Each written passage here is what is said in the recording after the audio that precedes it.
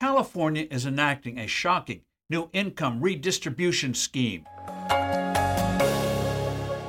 Hello, I'm Steve Forbes, and this is What's Ahead, where you get the insights you need to better navigate these turbulent times. California is one of the most highest tax states in the country, but millions of residents are in for a fresh jolt. There'll soon be a sizable new charge on their electricity bills based on their income. You heard that right.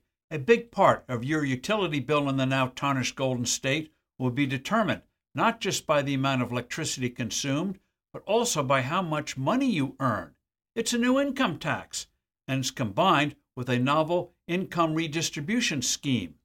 The legislature passed this monstrosity a year ago, and the state's three large utilities are working with the Public Utilities Commission to implement the scheme. The, quote, income graduated fixed charges, end quote, involve four income brackets: under $28,000, $28,000 to $69,000, $69,000 to $180,000, and $180,000 and above. Electricity rates themselves will be cut so that lower income folks will end up paying less than they do now. That won't be much solace, however.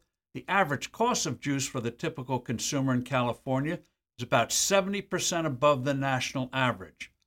When legislators put together this concoction, they added a weird provision that punishes high-income residents who have conscientiously reduced their electricity consumption, say by employing solar panels or by washing dishes only by hand.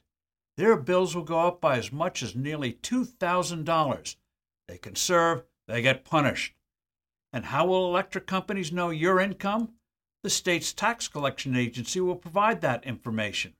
That kind of data sharing guarantees that confidentiality of your income will be fried by hackers and dishonest utility employees.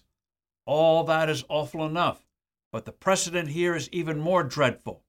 Why not base all prices of products and services on personal incomes?